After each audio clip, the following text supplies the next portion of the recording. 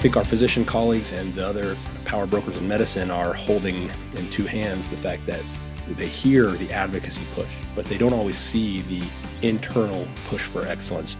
And that is something that we need to speak about more loudly.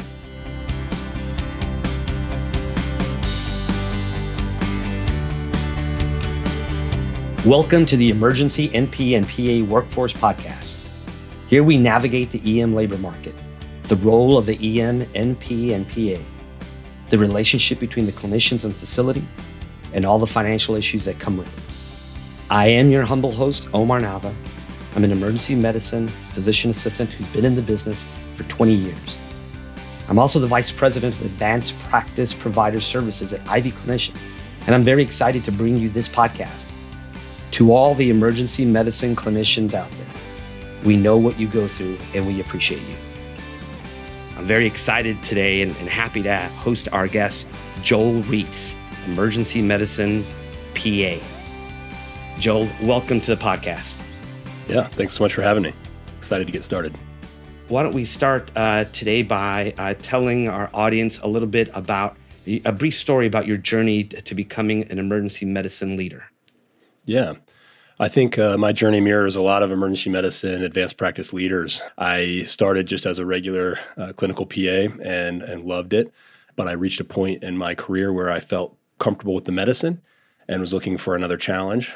And when I looked forward from my current position as a practicing PA, I didn't see a lot of opportunity for growth or leadership. The leadership positions in my institution and in my organization were all held by nurses or physicians, and I didn't see a lot of advanced practice leadership opportunity.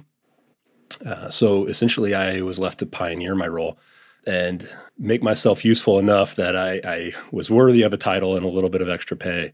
And I think that's probably something that many have gone through a similar trajectory on. Eventually, I was able to become director of operations for advanced providers within our smaller emergency medicine group, overseeing multiple sites, multiple PAs, and multiple locations, and then have recently changed to help with the onboarding internship program for Vituity in Central Indiana, and will be functioning as a site lead advanced provider at one of their hospital institutions.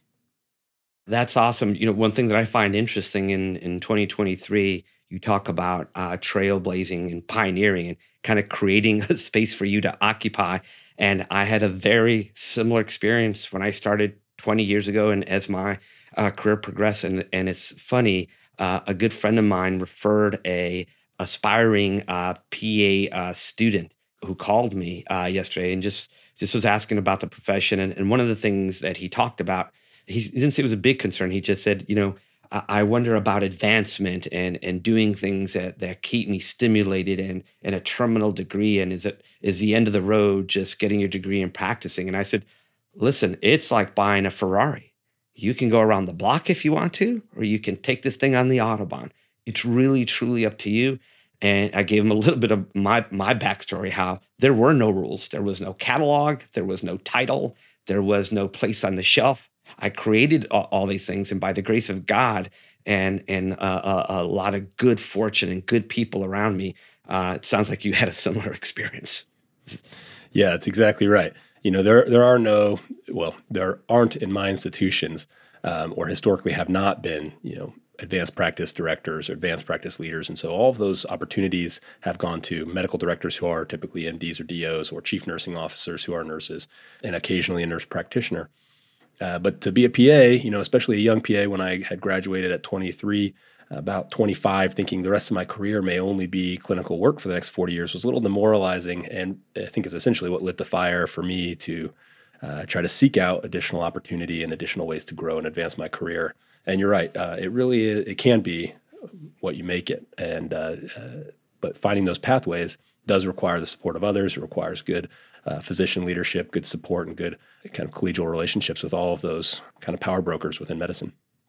Joel, to close out that thought, this is something that is very near and dear to my heart, is that when we're blessed with opportunities, that we broadcast this and we share it with other folks to let them know the same way we were fortunate and received blessings is the same way that others should. And I really hope to have you on many more times on this podcast, so you could share your stories, and others can kind of hear from you and say, well, I can't recreate exactly what you did, Joel, but I'd like to get some tips on how you did things. Because again, as you know, when we finish PA school, there is no manual that says, and this is how you go about becoming a PA leader. But that's more for future episodes. Let's move on to our next kind of topic: contributing factors of concerns regarding emergency medicine practice by NPs and PAs. A little bit of background,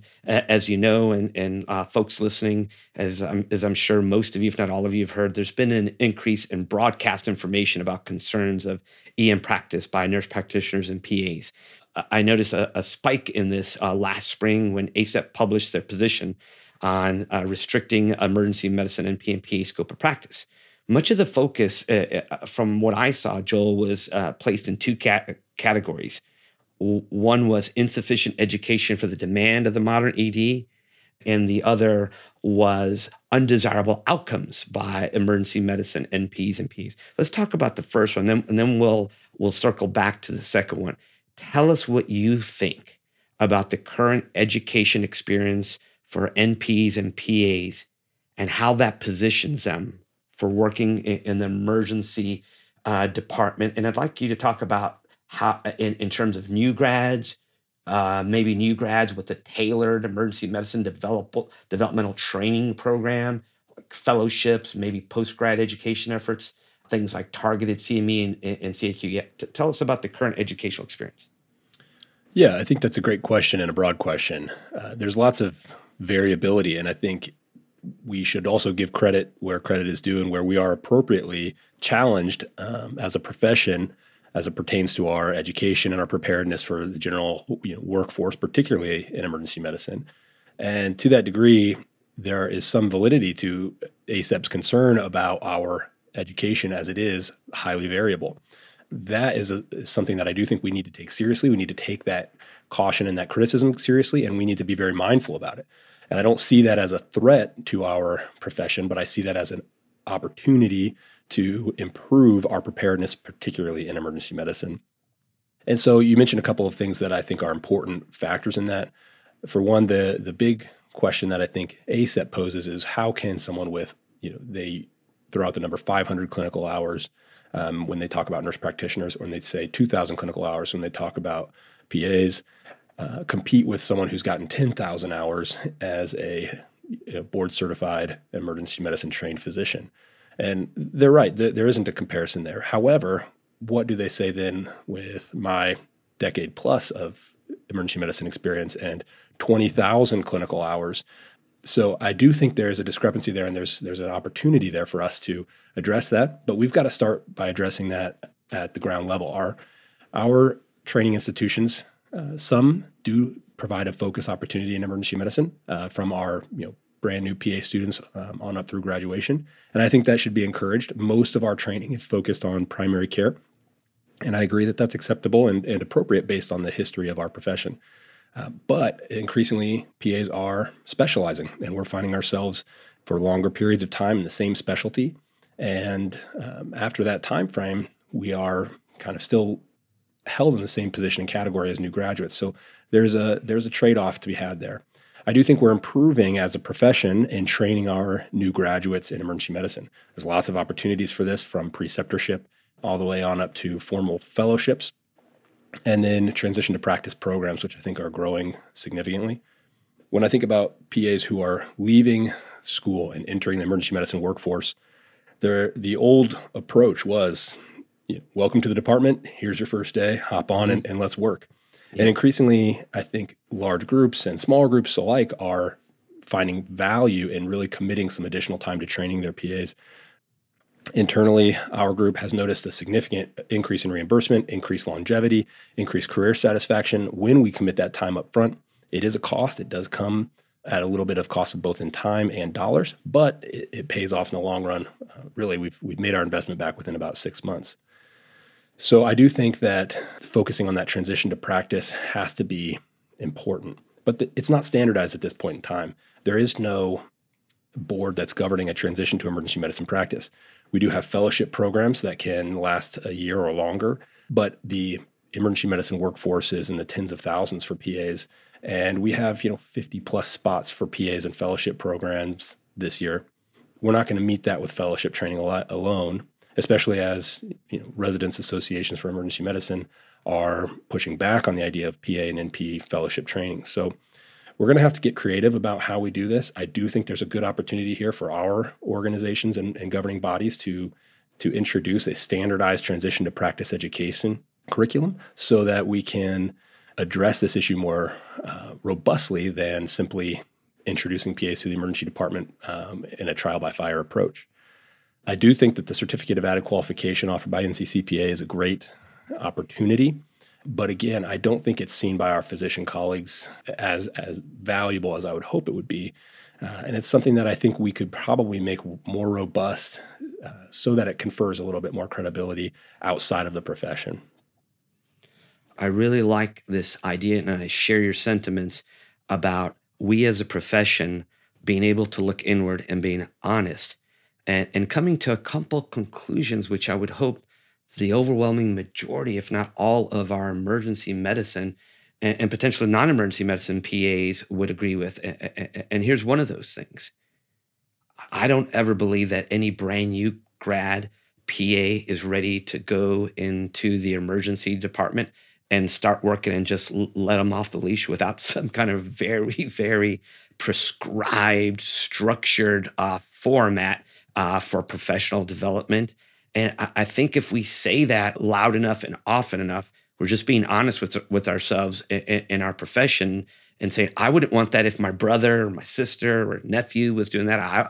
I talk people out of that and say, whoa, don't do that. You're going to get abused. You're going to feel bad about yourself, and you're not a bad person. I think this is a point of agreement with our physician counterparts to say, hey, responsible EMPAs don't believe that PAs should be going to work in the emergency department right out of school. It sounds like you agree with that part, correct? Absolutely. I think this must be reiterated, and we need to be honest with our physician colleagues and say, yeah, we hear the push and the call for independent practice, and we're proud of the hard work that our students have put in to gain the knowledge they have. Yet we need to be transparent and say we also hope to earn that by internal regulation and internal guidance so that we're the ones driving our quality metrics, so that we're the ones saying that we have proven through X, Y, and Z that we are capable of providing this care. I think our physician colleagues and the other kind of power brokers in medicine are holding in two hands the fact that they hear the advocacy push, but they don't always see the internal push for excellence. And that is something that we need to speak about more loudly. Agreed. And again, I'm so happy to hear you say it again. Plenty of more discussion on it, but I'd like to emphasize what you just said about that we need to have more a push of our own internal desire for excellence within our profession and let our physician counterparts hear that. You mentioned, hey, well, what about me? Joel Reitz, I've got, 10 plus years of experience. So physicians, you might be talking about, there's no way that PAs should be going to work in the emergency department with the minimal training that they have. We've already discussed that. We don't agree with that either. But then what do you do with the Joel Reitz has this time of experience? And I think that's currently uncharted waters. That's kind of akin to like social media when it first burst on the scene, and it was this powerful tool that we didn't even know the far reaches of its capabilities or its downward effects. We just knew it was powerful. And as time went on, we realized, hey, there's some kind of negative things about it, but there's some real powerful things you can do. And that's kind of how I look at the PA profession in emergency medicine. We're this wildly complex capability, and it has to be utilized in the right way to gain the most benefit and to minimize, any adverse outcomes or bad experiences. I'd like to hit on one thing, and you mentioned it already. There's been lots of talk over the past few years actually, about independent practice. It kind of started first with the nurse practitioners in general practice. Then this is catching fire in some states with physician assistant licensing boards. And I was at a conference, I don't know, about 8 years ago or so, to credentialing a bunch of credentialers at hospitals. And they had asked me, they said, what do you think about nurse practitioners? Should they get independent practice? And I said, listen, I'm no more qualified to comment on somebody else's profession than I am for physical therapists or respiratory therapists. But I'm fully qualified I feel, to talk about PAs in emergency medicine. And I don't know of any PA that thinks that widespread we should practice independently without any supervision, connection, availability in the emergency department. Would you find this? Do you find the same thing?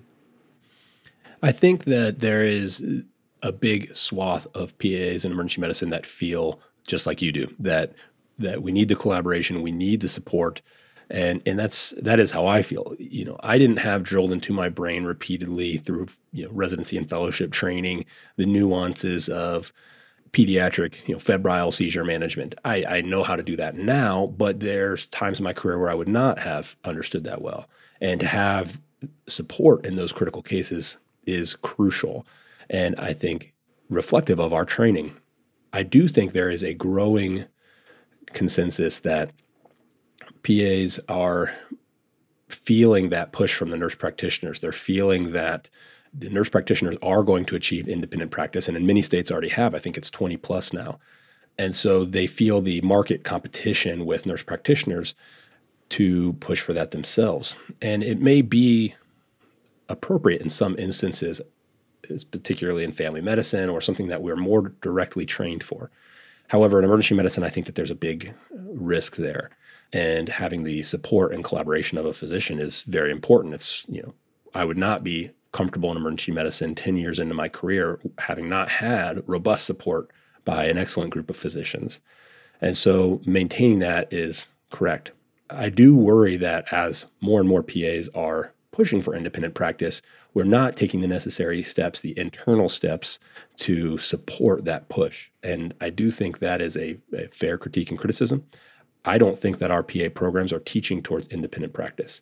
I don't think we're precepting our students towards independent practice. Agreed. I don't think we've developed enough academic support after graduation to support independent practice, particularly in emergency medicine, but I'm sure that extends also to other specialties. If this is our common goal, if this is the direction that our profession chooses to go, then we definitely need to change our internal standards. And that is, for me, a big area of concern and something I think that we're going to have to deal with one way or another, or we're going to suffer the consequences professionally. Yeah, I love how you frame this. It's one thing to wake up one day and say, I want this label and this freedom to practice all of a sudden with a wider scope, but we didn't change anything on the front end on our training didactically or in clinical clerkships to do that. That's perfect. I didn't think about putting it that way, but that's very succinct. Let's take a break to tell you about our sponsor, Ivy Clinicians. Full disclosure, I am the Vice President of Advanced Practice Provider Services at Ivy. And I joined because I was frustrated with the emergency medicine job search. And I'm guessing you might be frustrated too. I also believe that EM, NPs, and PAs have and will continue to provide valuable contributions to the ED by expanding access to quality emergency medicine care to patients. I am very passionate that when the right EM, NP, and PA are matched with the right ED, then emergency physicians and EM, NPs, and PAs create a most powerful team best equipped to tackle the modern and future challenges of emergency medicine. So our team at Ivy created the Zillow of the emergency medicine workforce, where you can find all 5,549 EDs, filter by your preferences, and connect with the right employers, all for free. Your data is secure, and you pick which employers can see your profile. Sign up now at ivyclinicians.io, and when you find the right job for you on Ivy, we will send you a bottle of champagne to celebrate. That's ivyclinicians.io. All right, let's get back to the show.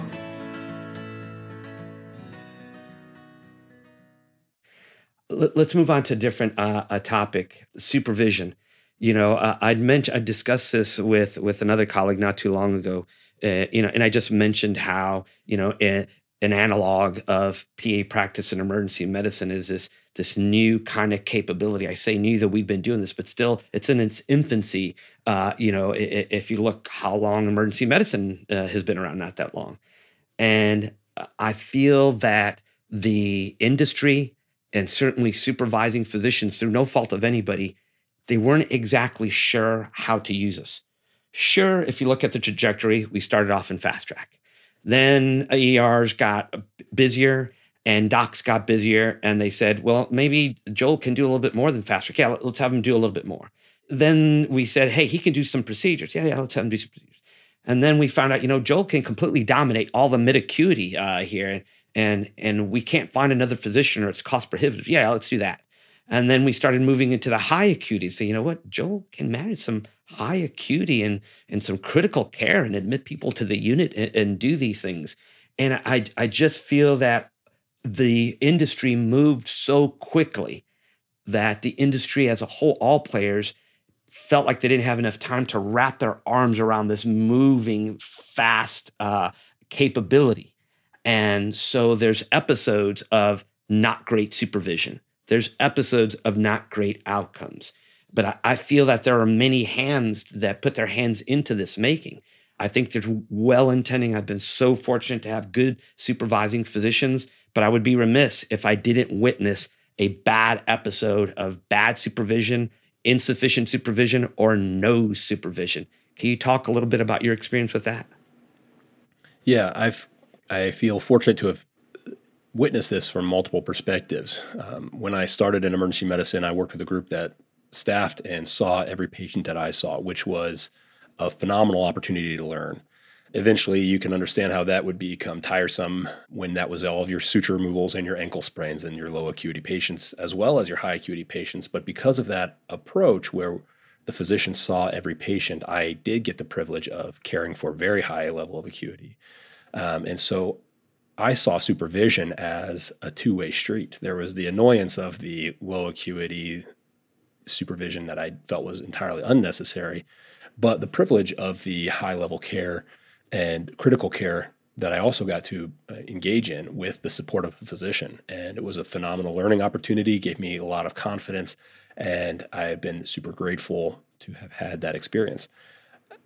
Then conversely, there are departments that I've worked in that are notably less interested in supervision, to the extent that the physicians may just kind of coast through their shift while the APs do the majority of the work, and sometimes stretch themselves beyond their comfort level, especially with new grads or those who haven't been in emergency medicine very long.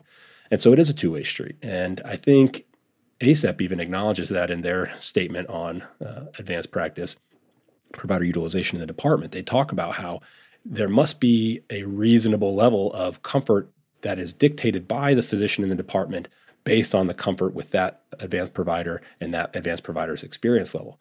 And so I can see them also grappling with, what do we do with this variably trained and variable experience group of advanced providers? And that can be a challenge. I do think it's a challenge. It's a question that we're going to have to answer. And another opportunity for us to take the lead on saying, with X, Y, and Z, we support those providers to be able to do X, Y, and Z. I think that is an opportunity for us to say, with the certificate of added qualification, an advanced provider should be capable of X, Y, and Z in response to the policy recommendations from ACEP and others. So I do think supervision and collaboration is important in the department. I do think it's critical. I think it works best when it's in an individual level with a good knowledge of your coworkers, your physicians, and your advanced providers. And I think it's a must-have for advanced providers in every situation to have someone who they can be comfortable taking a case to. Must it be every case? I don't think it needs to be. But as we look to grow and advance our skill set, is it very helpful? Yes, it certainly is. And so there's kind of a mixed bag. And I think you've kind of hit the nail on the head. This is one of those situations where we don't really know what we have. We don't really understand how to use the advanced provider with 10 years of experience and the advanced provider with 5 years and 1 year and 6 months. And I think that's an area that we can step in to start to say, we expect X, Y, and Z. This is the career trajectory we expect for our advanced providers. Conversely, I also think that there is some discrepancy between advanced providers and PAs in general about what they want out of emergency medicine. There are some who only want the urgent care experience or the fast track experience. They don't want that higher acuity. Mm-hmm. And there are some who do. And so when you find yourself in a department where the nature of the department is we're comfortable with a lower acuity and we're happy to hand off our higher acuity, that I think can be potentially deleterious to the advanced provider role in that department as a whole and to the reputation of PAs and NPs. We should be wanting to grow. We should be wanting that next level of knowledge. We should be wanting those advanced procedures. That's my heart for the PA profession, is we should look at every opportunity and take it as an opportunity to grow and advance our careers, to become excellent in our departments, to provide service to our departments, to provide service to our patients.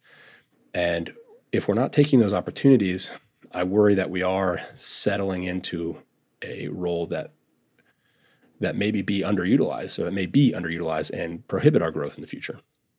So I used to sit on the licensing board for the state of Tennessee for PAs, and then I became the chairman. I was fortunate to serve in that role in 4 years.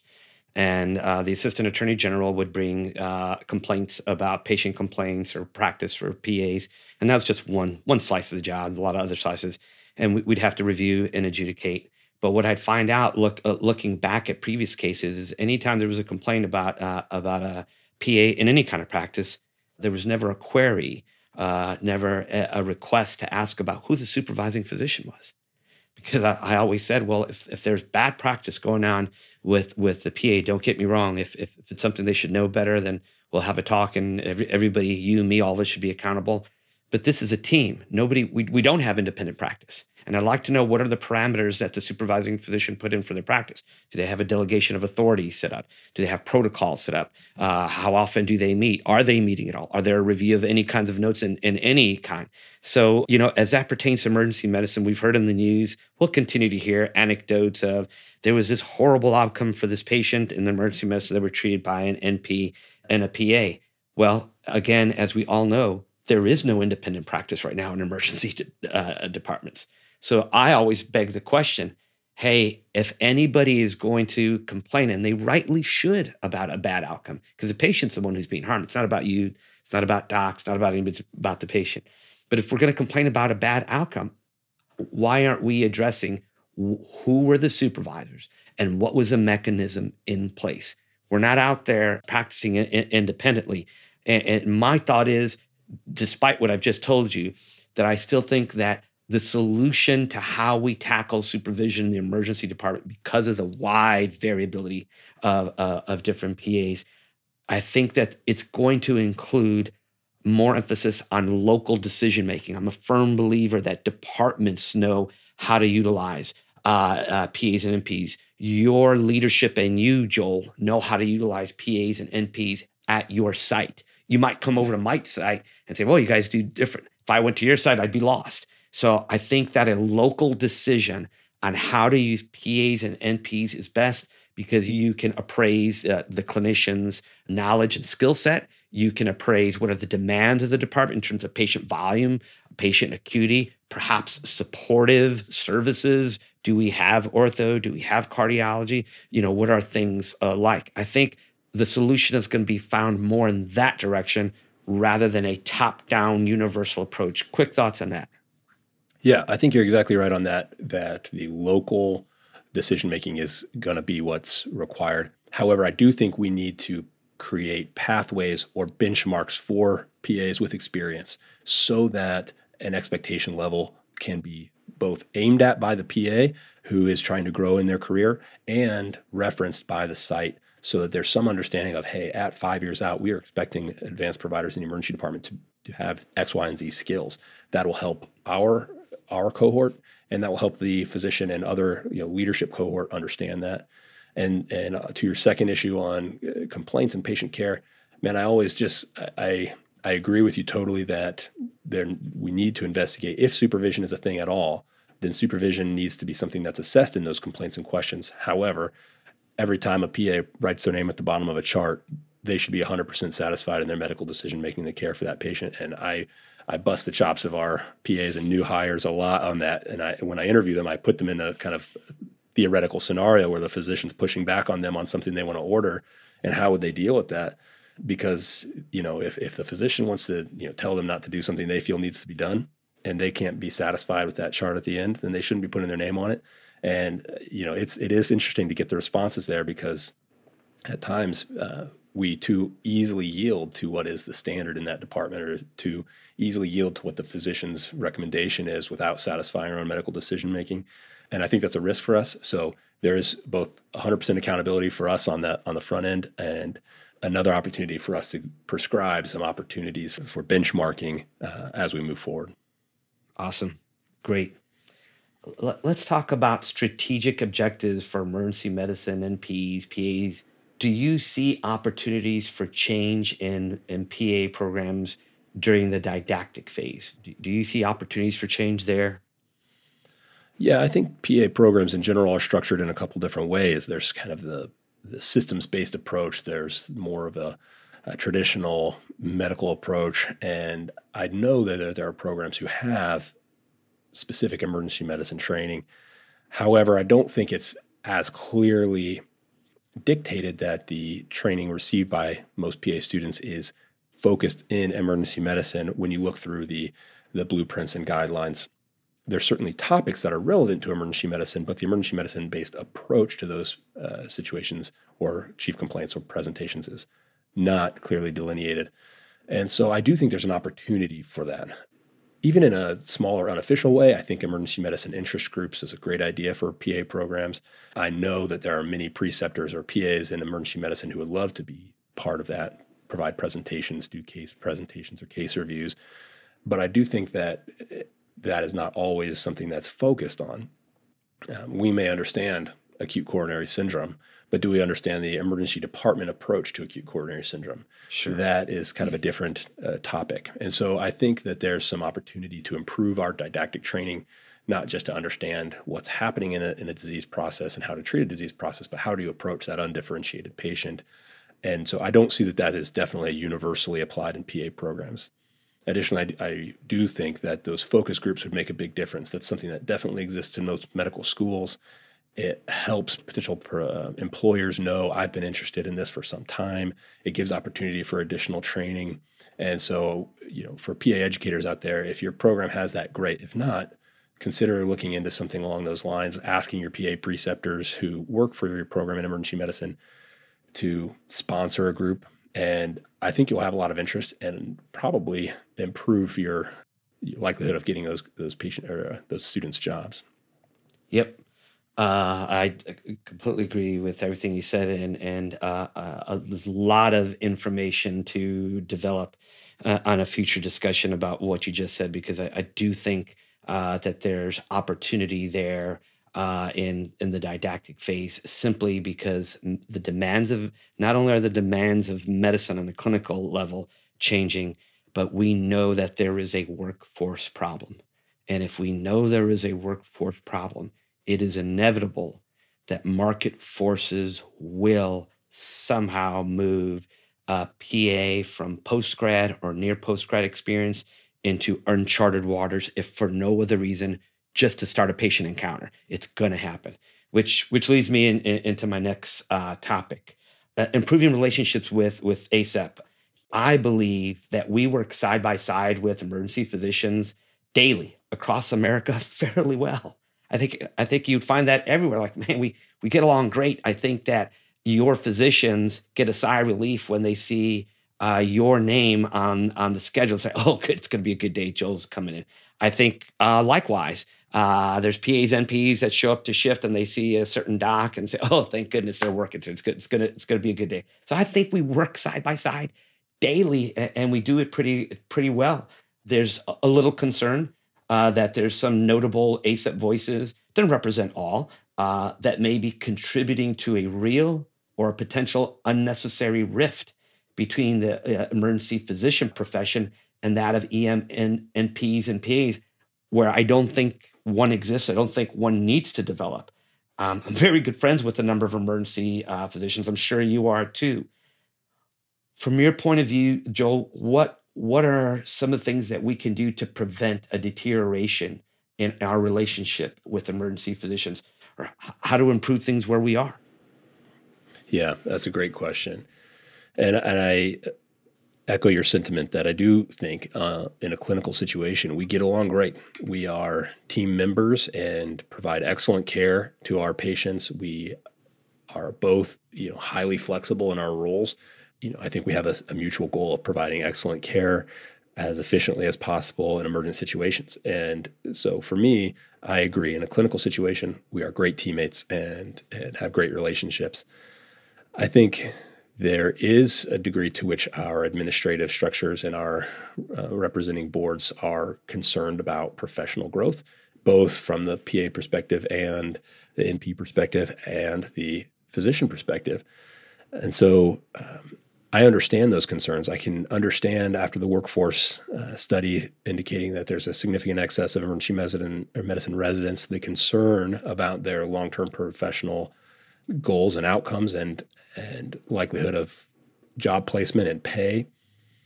I think that unfortunately those are really, they come down to having to, wanting to eat your cake and have it too. The reality of it is that we're not going anywhere, and the PA and NP professions in emergency medicine, we serve to inflate the wages of our physician colleagues. And that is a reality. I think most honest physicians would say that that's true. The reason that there are PAs and NPs in our departments is that we generate income. We get paid at 30% their rate and bill at 85 or 100% their rate. And that extra pay does help support their income. And I'm not saying their income is not well deserved. They work hard, they've trained hard, and they are certainly worthy of that pay. Unfortunately, they don't often see that we also have worked hard, trained hard, and we are worthy of high pay as well. And there's an opportunity there for us to work together to say that emergency medicine is valuable medicine across the board. And realistically, I think the physicians hurt their negotiation with payers when they pay us a fraction of their income because they Correct. show that emergency medicine can be provided at a lower cost. Correct. And so we need to be advocating for ourselves, and we need to advocate together towards the payers to say, listen, emergency medicine is valuable and we can provide value. And I understand that the physicians are worthy of their high pay, but in many situations we're doing the similar work. We're doing it right alongside, and we're making fractions of the physician rate, and that margin is going into their pockets or the hospital pocket. So we need to have better advocacy on that front, and we need to work together with our physician colleagues to advocate for higher wages, both for them and for us. And so that's one place that I think we can start. I do think that the biggest thing that we can do to support this concern from our physician colleagues is look internally. And I'm going to keep hitting that on the head because I think the answer for us is internal reflection and excellence in practice. When we are excellent at the bedside, when we are known in our departments for clinical excellence, when our patients are grateful for our care and glad to see us because we've provided great care to their loved one, their family member, when we are known in our departments and in our hospitals as providing great care and not just standard of care, but well above standard of care, we earn that role to sit at the table. We earn that role to have this negotiation. We earn that role to say to our physician colleagues, we are worthy of this pay. We want to grow with you guys. We want to be a part of this team. Unfortunately, there is some complacency within portions of the advanced provider workforce. And so do we always hit that on the head? No. There are great PAs and great NPs. There are bad PAs. There are bad NPs. There are great docs and there are bad docs. And so we need some honesty on our end. We need honesty on their end. And we need to realize that the best advocacy that we can provide starts at the bedside. Every patient encounter is a chance for professional advocacy. And that's, I think, how we close the gap. And that's not to be critical of our working PAs and NPs right now who are providing that great care. It's just to say, keep on providing that great care. Keep on pushing yourself. Stay up on your continuing medical education. And make sure that you are known in your department as a premier provider, and that the nursing staff wants their family to see, that the patients want their family to see, that you would want your family to see. That's the way that we can really keep closing that gap and give ourselves the footing to make those next requests from our physician colleagues. One big takeaway for me from what you just talked about, and something that we discussed when we first met, and I'd like to emphasize it. And again, I'm going to adopt it, but I'm going to give you all credit and say this is Joel Reed saying, is that excellence begins at the bedside. And I like that because it's just so true. And I agree with you that the way you take away ammunition from your critics or detractors is you do the thing that they say you can't do and you do it well. So I think that's awesome. I think you mentioned you hit on another thing, complacency. I think you and I know there's a lot of good players out there, NPs and Ps, just as there are physicians. But physicians had this rigid structure residency that they were brought on through this journey, and out came some kind of uniform standard of an emergency medicine physician. We've already talked about that doesn't exist for PAs and NPs. And so this nexus, this I live in this nebulous world where there's all kinds of variability and folks don't know exactly what to do with me. I will say this. So to pair up your objective of clinical excellence beginning at the bedside, I think that a good pairing with that is leadership by PAs and NPs within the department. There is a difference if you pull me aside, Joel, and you're my PA director, and you say, hey, listen, we just got off the peer review committee.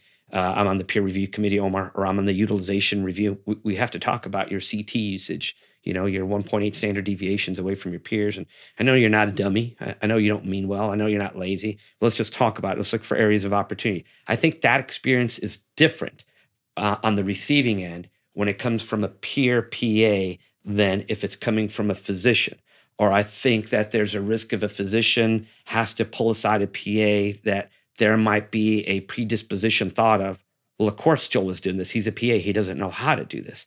So I think to pair your objective of clinical excellence begins at the bedside, I think the way we start dealing with this nebulous cloud of where is PA practice in the emergency department is we get more PAs on peer review committees, on utilization review committees, on performance indicator committees, and we have more of that back and forth that way. What are your thoughts about that?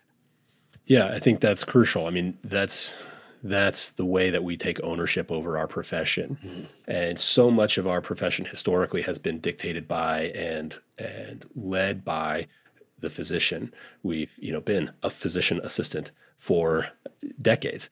And so when we've had questions of utilization and care, those have come from physicians. When we have looked for guidance and collaboration and feedback and prescribing our practice roles, those come from physicians. And as we move into our own, kind of out of our adolescence as a profession, we need to be self-accountable. And the only way to do that is through willingness to support each other and willingness to jump into these positions. I think there's a lot of, and I used the word complacency before, but also hesitancy, and there's imposter syndrome, and there's all those real things that keep us from feeling like we are able to jump into the fray of leadership, of growth, and we shouldn't have those feelings. Everyone has those feelings. Our physician colleagues have those feelings. PAs have those feelings. NPs have those feelings. But we can't let those things keep us out of those opportunities for leadership and growth. And unfortunately, I think we do at times do that. We can take control of our profession, our future. And the way we start that is just like what you said, is you get into a committee and you start supporting that committee. And it doesn't have to be just, care focused, but to be on a hospital committee, on a sepsis committee, on a throughput committee, on, infection control, quality, safety, whatever it is, be on a committee and help get your name out there, help get the PA profession out there, help start contributing to the conversation. And in so doing, you make yourself valuable and you help internally regulate without looking to physicians to externally regulate. And I think that has to be one of our collective goals. Awesome. Totally agree. And again, I think that's another topic that deserves a lot of exploration. I think that's an untapped universe where emergency medicine NPs and PAs can explore. And like you said, get your name out there. Just to put some final thoughts on the improving relationships with ASIP, some notes that I took, and I agree with you. My own spin and kind of blending them with some of your thoughts. PAs are not going anywhere in emergency medicine. We're not going to disappear. Emergency medicine is a team sport for many reasons. Chief amongst them, there is a physician shortage, number one. And number two, there is a money shortage. And that money shortage dictates that across America, every ER cannot be staffed 100% exclusively by emergency physicians. So we're in this together. It's a team sport. And I truly, sincerely believe, at the risk of sounding like a cheerleader, that the best solution will come when the emergency physician workforce and the emergency PA and NP workforce get together. That's where the best solution is going to come from. And lastly, I don't think, or I think we need to be cautious not to let insurance payers, you touched on this a little bit, not to let insurance payers or private equity muscle their interest in so hard that what happens is it drives a wedge between the emergency physician workforce and the emergency NPPA workforce. We should not let a third entity drive a wedge. The solution will not come from that. As we come near to our close, I'd like to know, how has leadership changed you? You've been doing this for a while, practicing, you've been trailblazing, you've been creating positions of authority and leadership that didn't exist. How has it changed you, Joel? Yeah, another great question. I think when I started my career, I was very oblivious to some of these bigger issues, and probably most oblivious to what it means to really be a team player and a leader at the same time. One of the great joys I have from being in a position of leadership is increased opportunity for mentorship. And probably the thing that drives me the most is giving opportunity to PAs that either previously haven't had it or haven't sought it or have felt stagnant in their career or are new to emergency medicine. And so what I realized is that in medicine, there's an opportunity to care for your patients, and that's why most of us get into it. But what really drives for me a lot of joy is caring for our department. It's caring for the nursing staff that is doing this very hard work of emergency medicine nursing, and particularly hard in this situation and in this kind of time frame that we're in. And it's caring for your fellow PA who's had a couple bad cases or a couple bad shifts. It's seeing that new grad through that first year where now they're starting to swim and it's starting to click. You can see the weight kind of lift. I love those moments. It's helping with the intubation. It's talking them through those opportunities that are new to them. How, when do I get to do my, first central line? How do we do it? How can we practice? How can I support you? So caring for the department has been kind of my newer focus. And I say newer, but it's been like that for now, 5 or 7 years. It's given me a new insight into really thinking through the issues that face the physicians. It's a new insight into thinking through the issues that are facing nursing. And it's kind of more a holistic thought about the department than it is just my little role in it. And so having an opportunity to be in a position of leadership has given me greater appreciation for every one of those perspectives, and a lot of humility in seeing it through the lens of someone else's profession. And so that has been a big blessing for me. It's been definitely something that's changed in me. It's given me more fire. It's helped my burnout to be able to see somebody, overcome something they were nervous about or concerned about before, to make, that shift a little easier for that nurse who had a bad case the last shift. Those things make the difference for me now. So that's been the big thing. It's very humbling to be in a position of leadership. It's definitely given me insight into others' perspectives, and it's really improved my burnout by putting my focus on improving the lives of others and improving the shifts of others, and making that path smooth so that everyone can leave the department on a high note. And so that's what leadership has really brought for me. That's great for all our listeners. As I'm listening to Joel, I'm taken aback to 20 years of practice, 19 of which have been in a leadership position. Everything that Joel has said, in my mind, it's encapsulated by being a servant leader. and he talked about all the rewarding benefits of truly serving others. So for all of you out there not in a leadership position, for considering it, it's work. What good things in life that are worth it is not work, but you'll find, as Joel said, very, very rewarding on a personal basis. But then you also get to move the profession and shape the workforce. Couple lightning round questions. Joel, what book or movie would you recommend to our audience? Great question. Well, my daughter and I are started in on the Harry Potter series. We just finished the Sorcerer's Stone. We're 2 chapters into the next book. So that is where my reading attention is right now. And definitely you should read it. As an adult, it's even better, I think. So go back into your Harry Potter files and read them again. It's worth it. Awesome. Joel, how can folks reach you if they'd like to reach you? Yeah, no, you can find me on LinkedIn. Good luck spelling my last name. It's Ruetz. But I'd love to chat with you there. I'd love to collaborate about any of these issues more. I think there's a lot of opportunity to talk about this and collectively hear about this. I'm in the Midwest, and practices may be very different elsewhere. I know in some very rural communities they are different. I know in some more urban centers they're different. And so I'd love to get more perspective from others. I'm certainly interested and want to keep the conversation going. Folks, we've been listening to Joel Ruetz, emergency medicine, physician assistant, leader. We've been very lucky to have him. We hope to have him many more times. He's got some great ideas, concepts on how emergency medicine PA practice should look. He's not just a talker, he's a doer, he's living what he preaches. So Joel, thank you very much for joining us on this episode. Yeah, thank you, Omar. It's a pleasure to be here. It's a real privilege, and I'm excited to be a part of this next phase of emergency medicine practice for physician assistants and see kind of what comes down the pipe. I would like to thank our podcast producers, the great team at Earfluence. And finally, a big thanks to you, the clinician. For over 20 years, I worked with you. I learned from you. I've been inspired by you. I know the sacrifices that you and your families have made. I know that challenges that you've faced. And more importantly, I know your value to the market. Thank you all for listening to the Emergency NP and PA Workforce Podcast. I am Omar Nava. We'll catch you at the next episode, and don't forget to subscribe now to this podcast on your favorite podcast app.